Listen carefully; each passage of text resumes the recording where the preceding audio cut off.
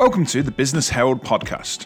The Business Herald is a weekly roundup of all of the top UK business news stories by email, social media, and this podcast. The podcast will feature some of the week's main stories, and we'll be joined by various business people on each episode to discuss the week's news and how it might impact a smaller business like yours. And hopefully we'll have some fun on a Friday too. I'm your host, Stephen Mather. I'm a lawyer for SMEs, and I help business owners sleep better at night by sorting their legal problems out. Thanks for listening, and stay tuned for the next episode of The Business Herald.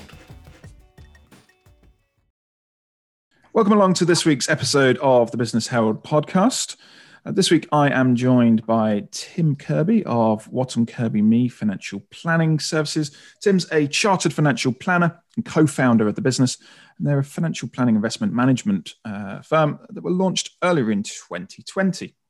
They aim to provide bespoke, independent, high-quality services to great people using modern technology. And I'm also joined by Dominic Gomersall of Lumbers. Dominic's the fifth-generation custodian of the luxury retailing store in Leicester, having been in the industry for over 30 years. Dominic's been a managing director of this multiple national and local award-winning business for over 2 decades, recently winning the coveted UK Independent Retailer of the Year award. And that's an award that you've won on a number of occasions as well, I think, Dominic. So thank you both for joining us. This week, obviously, the main story is the lockdown. And on Saturday evening, all of the UK waited on the government with bated breath for the announcement that the press had already said was being made, which was that the whole country was going into lockdown. We were showing figures and, frankly, poor PowerPoint slides to demonstrate the need for another national lockdown. Next slide, please. Thanks. Theresa May, a few days later in the House of Commons, said this is a great quote, said, it looks like the figures are being chosen to support the policy rather than the policy being based on the figures. Ian Duncan Smith said it wasn't a circuit breaker, it was a business breaker. And Keir Starmer, forgive me for quoting him, but Keir Starmer said this: Leicester has never come out of the restrictions. And the point is, if an area doesn't come out of restrictions, then the restrictions perhaps not working. And yet here we are as of Thursday morning, and the country was placed into national lockdown. All the shops, bars, restaurants, salons, gyms, golf courses, most public places are now closed. And we were told that it was for 4 weeks. But yesterday, the furlough scheme comeback was announced, and that's lasting now until March, giving many people belief that the lockdown is not just for 4 weeks, but likely to be a full-on winter of discontent. So there's plenty for us to talk about this week. But firstly, come to you, Dominic. Dominic, is it the final straw? Is this lockdown 2 the final straw for many small retailers? Do you think this will be the end of the line? I've got to just do one quick correction on that, because I'm calling it lockdown 3. Because obviously, as a retailer in Leicester, we were locked down for the first 3 months. We then were open for 2 weeks. We were then closed for another 4 weeks. And now we've got to face this, which is the most crippling of them all. Now, we've got to look at it in 2 ways from my part. We're luckily a jewellery retailer. We only need 1 client per day and we can have a good day. I feel desperately sorry for all those smaller shops out there, smaller price products that need quantities of clients to go in and footfall. And for them, yes, I believe this will be the final nail in a coffin for a good percentage of the high street shops.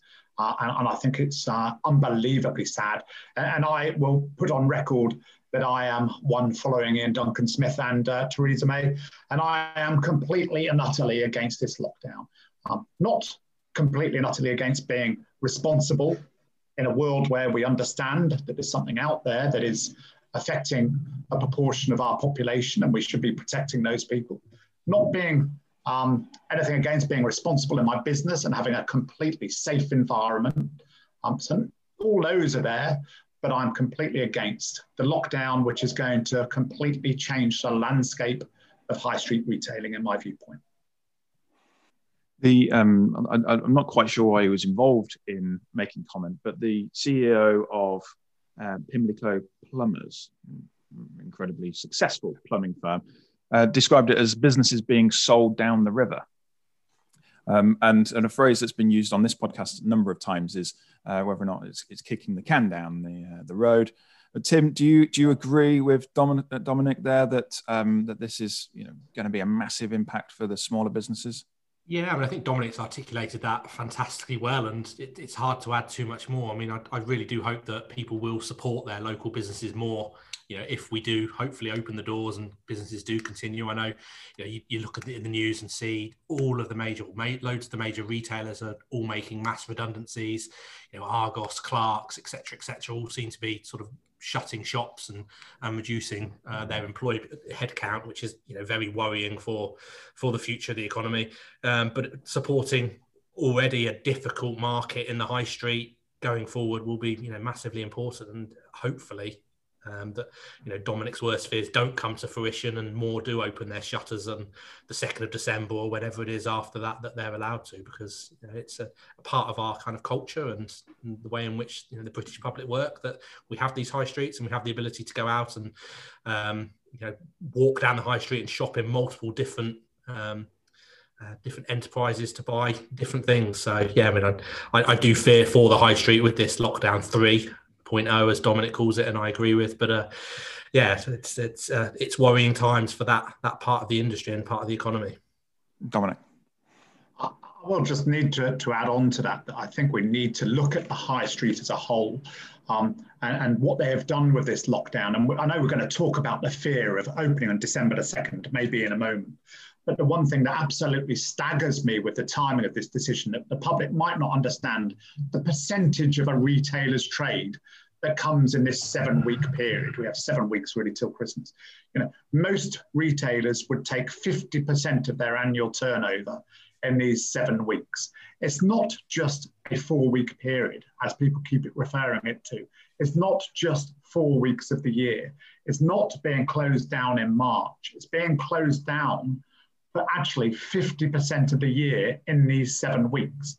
Now, that is the staggering reality of it, which people seem to be overlooking and seem to be thinking, oh, don't worry, you can survive with just 4 weeks of closures. Not only that, in all reality, if we can talk about that December the 2nd date, which we're now all so looking forward to, and as businesses are planning that we can open in terms of the sunset clause that means that we should open. But on the other side of that, there's now a huge bottleneck created. A bottleneck that on December the 2nd, we have 3 weeks for the general public of the United Kingdom to go shopping before Christmas Day. Now, we've seen videos, we've seen news coverage of sales starting. We see it every year when there are hordes of people fighting to get into Selfridges or Harrods or Currys or whichever shop it is, because they've slashed their prices. But forgetting slashing the prices, which everybody may well do or may not do, we won't, but people may well do, forget the prices, they won't have shopped.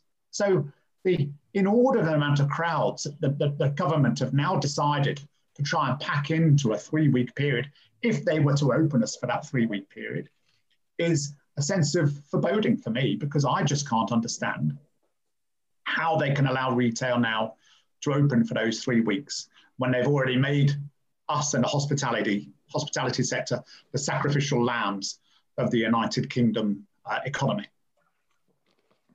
you think it's even something that the government have even considered, or maybe they have considered and realised that we're not really going to open businesses again at the start of December? I mean, the announcement yesterday of the extension of the furlough scheme until March does seem to indicate that they expect businesses to be closed until March in one way, shape or form. And I was a little bit lawyery of me, I know it is, but I know Rishi Sunak came out and quoted, said that the end of the lockdown period is written in law, and it is. It's in the legislation. It says it will expire after a certain period of time.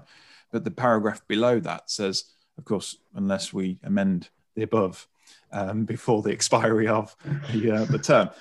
So, very, very clearly built in that there is a definitive end date for it, but one that can be moved because you can't stop Parliament legislating against previous bills. So I think it's likely to happen. I can understand the bottleneck, and you're right. That's just a huge period for businesses and to quell them. And we saw it Just in these 3 days since that announcement, stores opening as if it was Christmas hours. I saw some of the bigger shops open until like 10 o'clock at night, just to get people in. And I know from personal experience and what you see online that actually shops were incredibly busy over the last 3 days.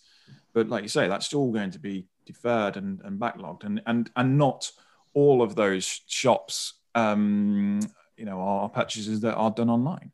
There's a lot of businesses that can move online. There's a lot of businesses that have moved online, but there are a lot of shops that don't move online. And I know that Dominic, like your friends, Watches of Switzerland, Goldsmiths, they are doing personal appointments for shopping, which seems to be allowed. It seems that the government are, they're not banning shopping; they're allowing, retailers to have a system that allows somebody to book an appointment and go into the shop.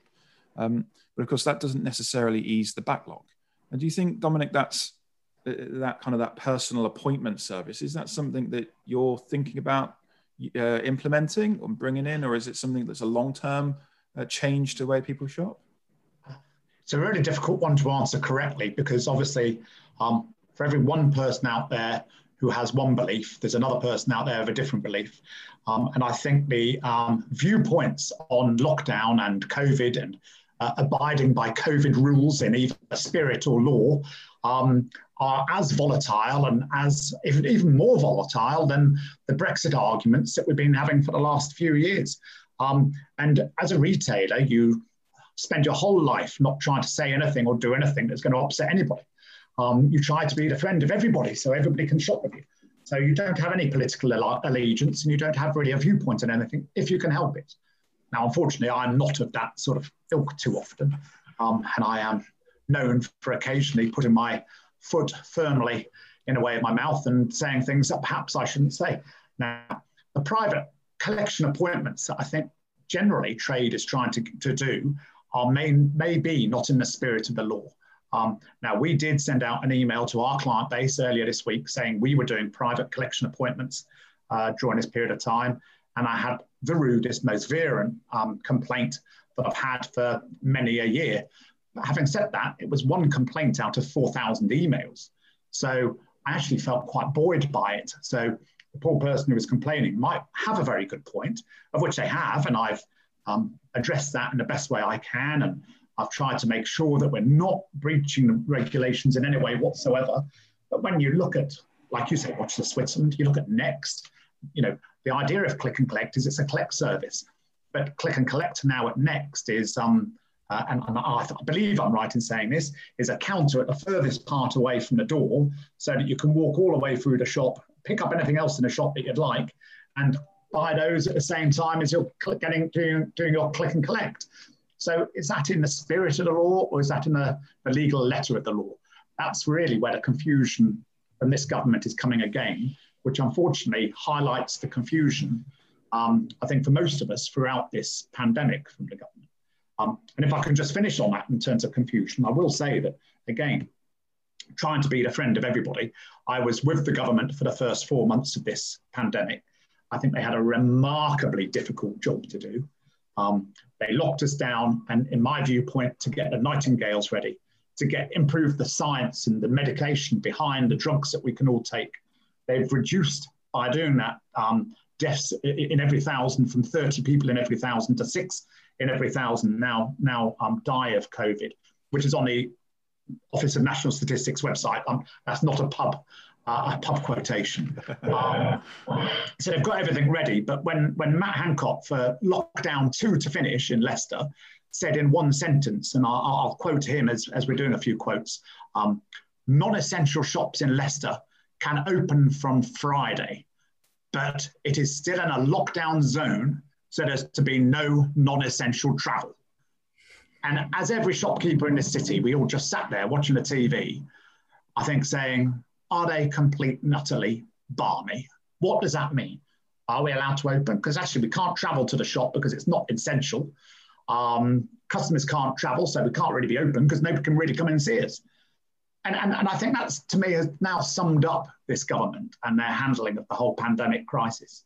They don't check what they're doing. They don't look at what they're doing. I mean, somebody would have read his speech before he read it out. Surely. He was on national TV. Everybody across the nation were tuning into him. Surely the Prime Minister would have read his speech. And he still comes out with a line as inept and unprofessional and uncaring and everything, and every word you can say as that. And I think that sums up where we are today with the lockdown 3 and everything. It's most of it is coming from the complete confusion after lockdown 1, which could have been avoided. Tim, you started a business in lockdown. And my understanding, at least, is it's been going pretty well.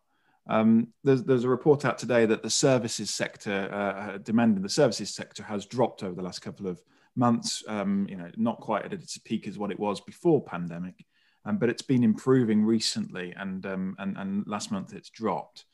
Do you think the national lockdown, will that affect non-retail businesses as well, like the service sector? Inevitably it will. I mean, we've been very, very fortunate that we're in an industry that we can operate efficiently from home, and the technology is there that allows us to do that. And being completely selfish, we've had a captive audience for a big chunk of the time that we've been running, which again has been very, very fortunate for us as in our line of business. But I think, going forward, there is going to be knock-on effects for many, many industries. We talked earlier about the redundancies and the amount of people that are going to be out of work. Well, that's going to have a knock-on effect in more than just retail, in all of the other walks of life of disposable income, et cetera, that's going to have that effect on people's attitudes, on people's outlook, positive outlook, which, we're big into positivity, and the positive outlook of the nation is going to be less because of the confusion and mixed messages that just keep coming out. And the fact that you see Sky News released an article this morning questioning the statistics that the whole of the lockdown premise seemed to be based on from these lovely charts that we saw on Saturday. It just feels a big, big mess at the moment, and there's not joined up thinking as to where we are. And that's really, really frustrating for business owners, business people, the economy as a whole, and the general population. Yeah, Dominic, do you agree? I do agree with that, and I have to have a wry smile as we have somebody Tim here, who deals in figures, deals in being accurate, and the accuracy is all important. He has people who forecast which way the shares will be going, which way investments are going, and they're all absolutely only as good as their previous forecast. And we are being led by 2 scientists, as I can make out, who haven't got one forecast right yet. And yesterday, they come out with these figures that they've got currently. They've actually now had to apologise for the figures, actually admitting that they started from the wrong base, started from a 5-fold wrong base, not a little bit, but I think it's 5-fold, as I'm led to believe. And even the Office of Statistics has come out and had to say they're not actually in agreement with how these statistics have been put forward. So even the government are criticising the government's advisors for the way they're putting their statistics forward. And in all honesty, I'm sure Tim will agree with me, and you'll agree with me. If anybody in a private company or in a proper professional job had presented in the way that these 2, and I'm going to use the word clowns because I can only think of that as the right word, have presented, they would lose their job. As they have created so many people losing their jobs in this country, I think it's only right that for their huge gaffes that they seem to be producing, they should be falling on their sword and resigning from their jobs, is my viewpoint, because nobody in your sector, Tim, I would have thought anybody who would have had the series of forecasts over the last 6 months from 2 people like that have been so sort of irresponsible would be in their position, would they? Oh yeah, very difficult to justify the position that they continue to hold.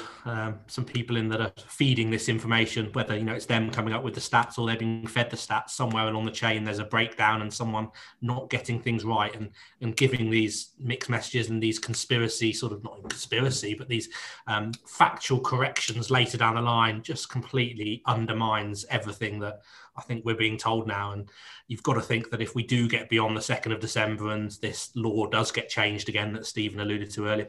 How much compliance is there going to be? Over the Christmas period, how much compliance are we going to see to these rules? Victoria Derbyshire coming out and saying what she said and then having to suddenly backtrack and, correct because she was, in fear of a reprimand from up above. There's going to be an awful lot of that, you imagine, over the month that follows the 2nd of December. The festive season is going to be tricky to enforce these types of rules with the compliance that you expect to see out there. I can almost imagine there's been, throughout the whole pandemic, there's been the tail wagging the dog situation, the difference between the approach from science and the approach from, business and economy, and the conflict that kind of seems to have happened over that period. But you can see, as Dominic said, come lockdown, come the opening of businesses, at the beginning of December, everybody is going to be wanting to go out shopping. And yet you're going to have the government, like they did in August with the Eat Out to Help Out scheme. Right, go out, everybody, eat out, eat, go out and eat. And then went, that seemed to make everyone get the figures go worse. That's everyone's got ill. That's a strange coincidence. And that you can't help but think that that's an inevitability. And I just wonder whether or not they already know that. They already realise that, that this is going to be a longer term thing. It might be, it might be January, it might be March. We know the furlough scheme's been extended. But of course, nobody, and certainly not Boris, wouldn't want to be the man that ruined Christmas and have that, newspaper headline at the top. So I think there's lots of politics going on as well. Lots of rhetoric, lots of mistakes, lots of facts that aren't true facts. But I just come back to what Keir Starmer said, Labour leader, and it says the point is if an area doesn't come out restrictions and the restrictions aren't working, and Leicester knows that more than any other city, and Dominic, you'd have experienced that probably as much as anyone else in the country. The restrictions that Leicester have been in throughout this period, effectively throughout, almost bar a couple of days. That seems to demonstrate that those restrictions don't work because we're still in it. Leicester was still in it at the end of it, and so the whole national lockdown thing. I don't even know if it works. Dominic, I will. I hear you saying it doesn't work, obviously, and I will just say that it depends the tier. The tier system, to me, we have a government minister on the TV this morning saying that the infection rates in Liverpool and Nottingham have plummeted. I think Liverpool have gone down by 40% and Nottingham's gone down by 50%. So the actual some of the restrictions can work, and surely that's proven that it's worked. And those restrictions, we had Andy Burnham bleating on for Manchester, and I wish he'd been our city mayor. I mean, he got them 60 million and we got our paltry 2.6 million, and they weren't even locking down. It wasn't a lockdown. It's what I call lockdown light. I mean, tier 3 is lockdown light. Your shops are open, your restaurants are open. Yes, you can't go out with your friends and you can't have it in your house and you can't have 10 people for dinner and this, that and the other. But the economy was still ticking over. Shops were still selling product. The biggest thing on our mental health, in fairness, is I think a little bit of fairity across the country and equality. When we were locked down for the second one, I also sit on a board of 5 other jewellers in the country, but very important jewellers in the country. And we benchmark against each other regularly. And here, and when we reopened in June, we were full of get up and go spirit between the 5 of us. And we had our 2 weeks and trading was very good immediately. We did bounce back. We had trade straight away. And then we were locked down. And then the mental toll, I'm a strong fellow. I think mentally I'm quite strong. Now, for those listeners out there who don't know me as a family man, I'm a family man. Unfortunately, I lost my mother to suicide. So I'm a very aware man of what mental health and well-being is. And I have got first-hand experience of mental anguish and the huge toll that brings onto a whole family when you lose somebody to that. And I just believe, for me, myself, when we were in that second lockdown and we had other shops that I sit on a board with, and they're phoning me up saying what great trade they've got. My business was completely closed. I found I was struggling. I found mentally I was struggling. And all of a sudden, for the first time in my life, there was a deep hole. And I kept looking in this hole, but luckily pulling myself back from it because I'm a strong enough character to do that. But I could see why people can disappear into that world that none of us want to go to. And I could see why my mother disappeared into that world. And all of a sudden, that anxiety, that anguish that we're causing this generation. And, you know, and I am sorry, you know, and I don't mean it's every death, and I'm talking about our family issues. Every death to every family is hugely, hugely tragic. But we do need to start thinking that those who are vulnerable need to take their own responsibility, and they need to shield themselves. I mean, we're shielding care homes because care homes are the most vulnerable. When we look at the average age of COVID, you know, the average age of a COVID death is a year older than the average life expectancy in the UK. So, you know, it is the older generation that are terribly affected by it, very, very sadly. Or maybe we don't say sadly, maybe we're lucky with that. How horrid would it be if our children were dying from it? So, and those people at that age group should be able to take the responsibility for their shielding. And if we move the furlough scheme to cover those people and look after them and care for them as a caring community, surely we can have our economy ticking over again. But having said that, I do get protecting the NHS as well, and that's a difficult line. But we do have to look at the well-being of all of us in a mental state. I think that without kind of going too far into that, I think that was the Great Barrington Declaration, I think, that's been talked about this week, which is, you know, this whole approach that's, you know, worldwide, mostly worldwide, isn't working. And actually what we should be doing is shielding the most vulnerable and then getting on with life generally, and going down that route. And I think there's a little bit of debate as to whether or not that's backed by actual real scientists or not. But it's got a huge amount of signatures on it from people purporting to be scientists. If it helps, it's got the backing of Nigel Farage as well. So you know, at least we know that was a real one, I think, not a made up one. But yeah, it's a route out. And of course, you know, we've got to. I was going to say this: if you're a supermarket, then lockdown 2, lockdown 3 doesn't really make any difference. Supermarkets and those stores that have been able to class themselves as non-essential stores have done really well. Sainsbury's yesterday announced their results, and they are going to be making a £250 million dividend to their shareholders. Completely separately and completely unrelated is that they received 250 million from the government in business rates relief. And the guy from Richer Sounds says that, you know, he says that supermarkets should be compelled to repay those business rates relief because they were open and they were meant for shops that were closed. And so, you know, it's one of those things that not everyone's done bad, but I feel sorry for you know, those ultra small businesses, the people that are using the hashtag excluded, the you know, sole directors, limited companies that have no support. They've not had anything, not able to complain, not able to furlough themselves, not able to get self-employed income support at all or anything like that. And so there's still a lot of people that are facing incredibly tough times. And like Dominic says, there's some massive mental health issues there that are presently being overlooked. Tim, what are your thoughts? Yeah, no, it's hard to question anything you guys have just sort of come up with there. I think mental health is the kind of the overlooked elephant in the room by many, many people. I think there's, you know, some real struggles. I think I saw a stat that the London ambulance service had attended 37 suicide attempts a day. On average, in normal years, it's 17. So more than double, which is, you know, that's one ambulance service in the UK. So you can probably say that's a fair comparison to what's probably going on around the rest of the country.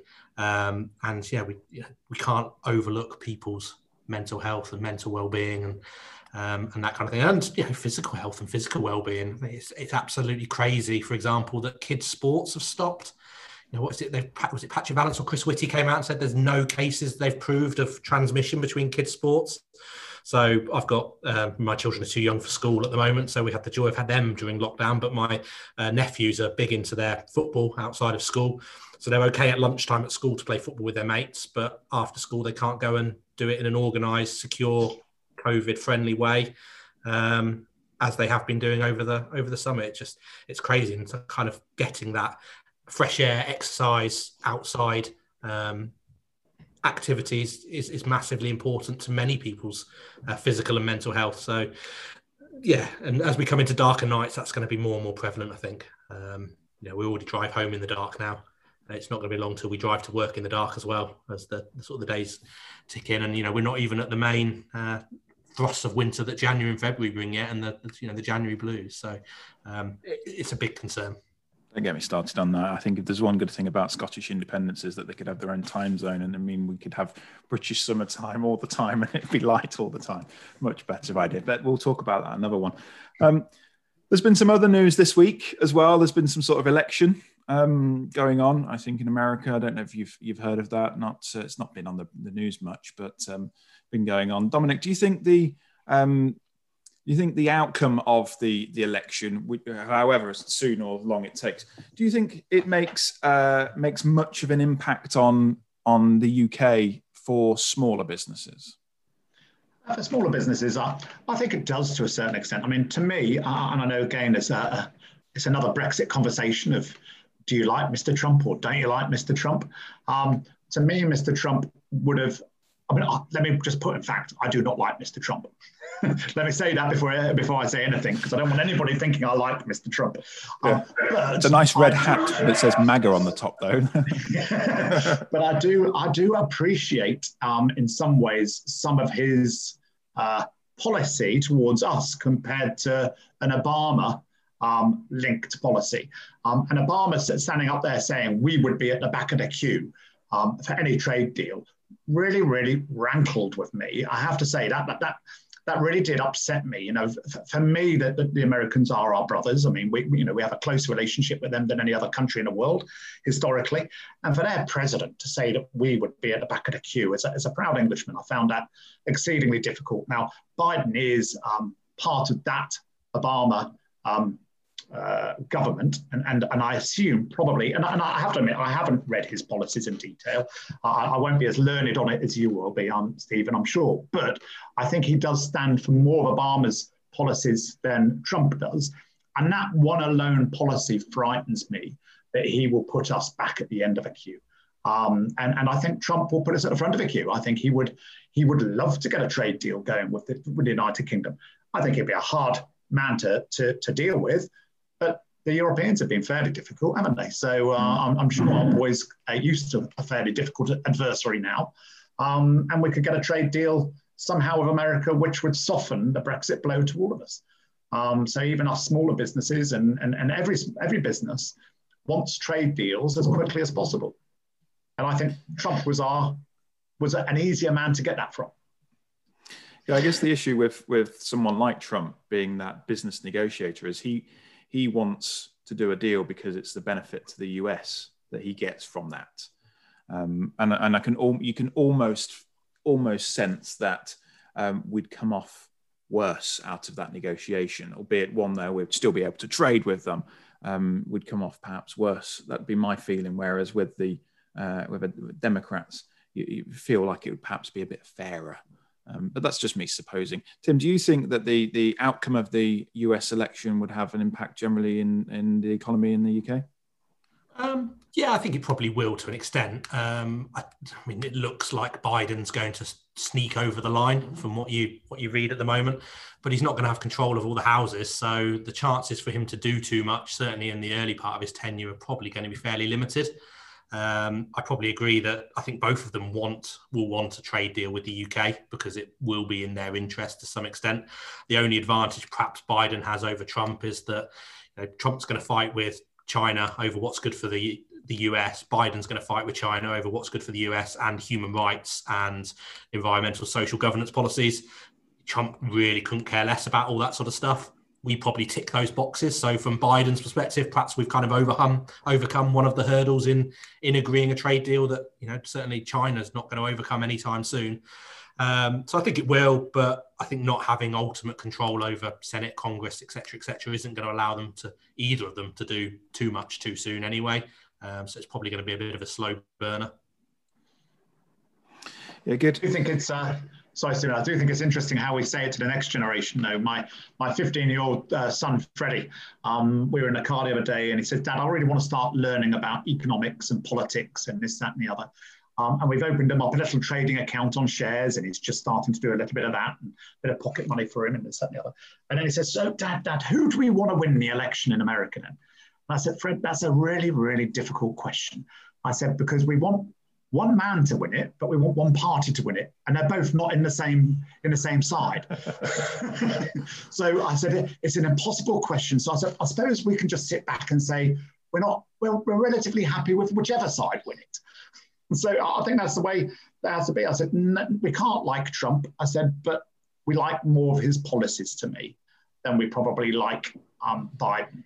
It's one of those things, and that's perhaps more political than this podcast usually is. But Trump, obviously, in the press and the media, is just absolutely slated constantly, and therefore most people in this country, think that he is an absolute buffoon, and we shouldn't like him, should hate him, and this, that, and the other. But the reality of it is, he's a conservative. And this country, like America, has pretty much always been conservative, but they have some liberal leanings every now and then, and that's why they flip between the two parties. It's just that particular guy is perhaps not someone that you could see yourself voting for. But like you say, actually, fundamentally, he's a conservative and comes up with some conservative things that means, as a business owner, you're probably more inclined to vote Conservative, Republican, because they tend to be more supportive of businesses. Tim? I think we've all been quite critical of the US election, sort of personally, in our conversations. But I saw a great picture the other day of Boris Johnson winning one of his party political elections, and he had a picture of, I think it was Lord Buckethead and Elmo and people like that on the stage with him. So you think, that's not, people in glass houses and all of that. So I'm not quite sure it's as white as white over here as well. So that's not cast too many aspersions. Absolutely. Guys, were there any other news stories that caught your eye this week that's worth talking about? I think anyone that caught my eye, just to highlight something, and it does relate back to, I hate to say that the bigger story of COVID, was I do love our press sometimes. The nice story in the I'm a Daily Mail reader, which I'm sure everybody guessed anyway. And page 15 it took to get a little paragraph at the bottom of page 15 saying that AstraZeneca have said that the vaccine will be available before Christmas.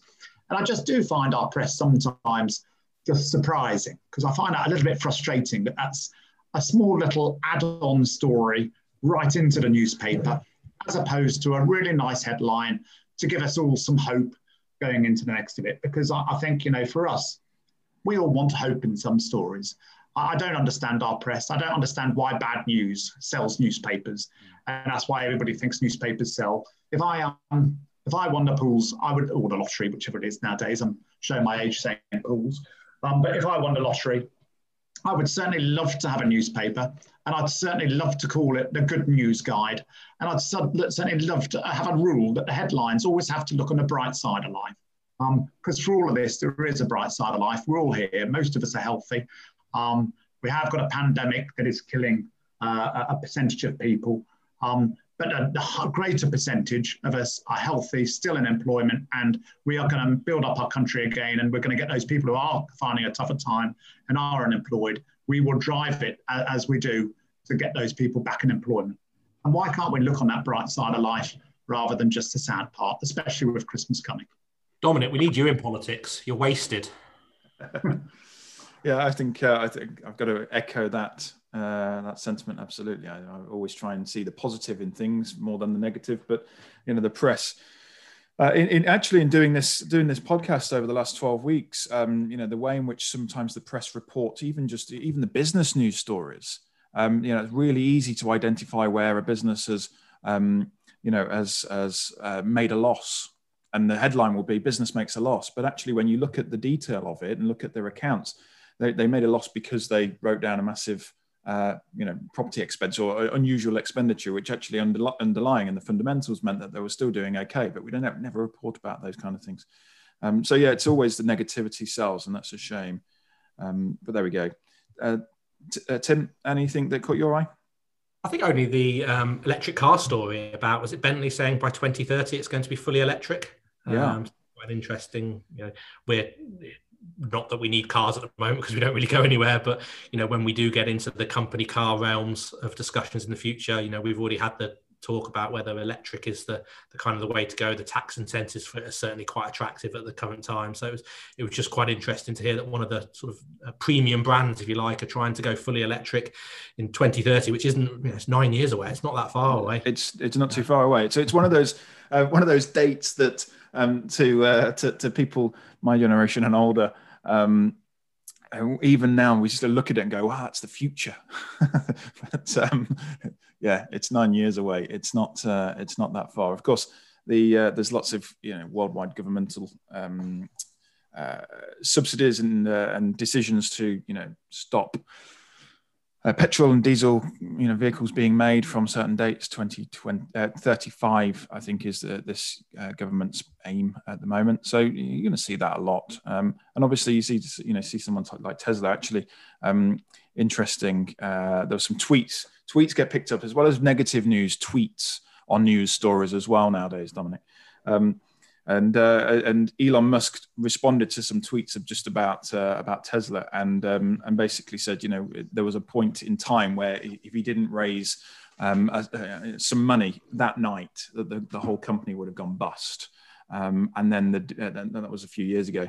And then more recently, the last year previous, not this year, last year, the development of the Tesla 3, that actually without another round of funding, again, they were almost short of cash to be able to claim bankruptcy because it's just cost them an arm and a leg. And yet they're a massive capitalized company. They're doing incredibly well on the stock market, and there's lots of investors in them making lots of money out of it. I don't know. We'll see how it goes. There's clearly a future in electronic vehicles. There's a lot of subsidies there. Yeah, it's interesting. It's interesting to see all of the car makers almost playing catch up with Tesla at the moment. Actually, Tesla are leading the way, and you have all of those manufacturers coming and saying, "Well, here we go. Here's an electric car." For me, as a car buyer, I looked at the Tesla. It's really nice. Not quite for me. Not quite right for a family car at the moment. But it's they make the process of buying it incredibly smooth and easy because they're not a car sales company. They are just a gadget provider. So it's the same as buying a laptop computer from Apple.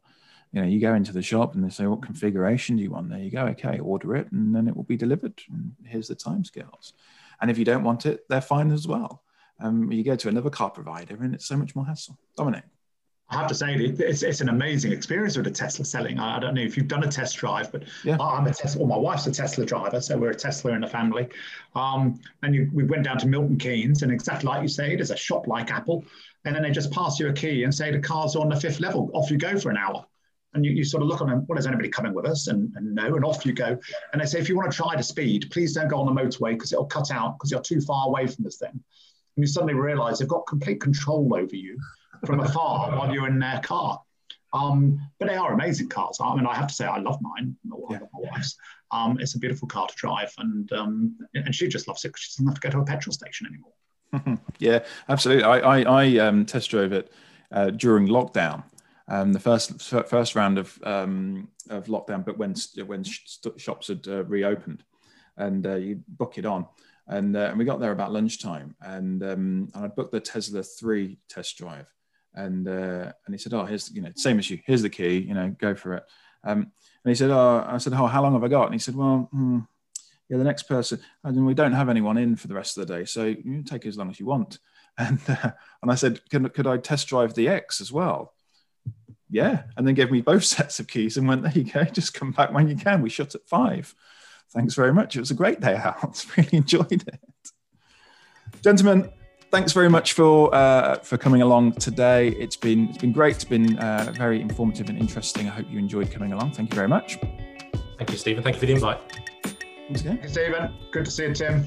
Thank you. And for the listeners out there, thank you for tuning in and listening to this week's episode of the Business Herald podcast. If you enjoyed what you heard, I'd appreciate it if you gave us some feedback, left us a review on the podcast site that you subscribe to, and tell a friend, share it as well, and come back next week and listen again. So thanks very much again for coming along to the Business Herald podcast. Goodbye.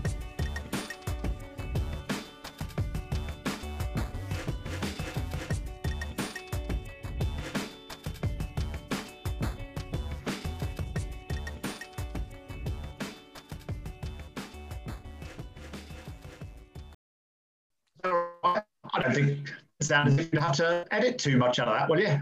No, not normally. I won't be surprised. It's all fine. Yeah, there won't be. There doesn't sound like there's much to edit there, so it's good. Last week we need a Dominic Domisel podcast, and we'll all just sit and listen to Dominic. It's yeah. Can I just say that all my staff, if they'd been sat in this room when you said I'm not allowed to swear for 45 minutes, would have killed themselves, and the bets down there on the shop floor would have been absolutely enormous. I normally can't go 5 minutes without saying so, and I managed the 45 minutes, I think, without one swear word. So I'm very proud of myself, really.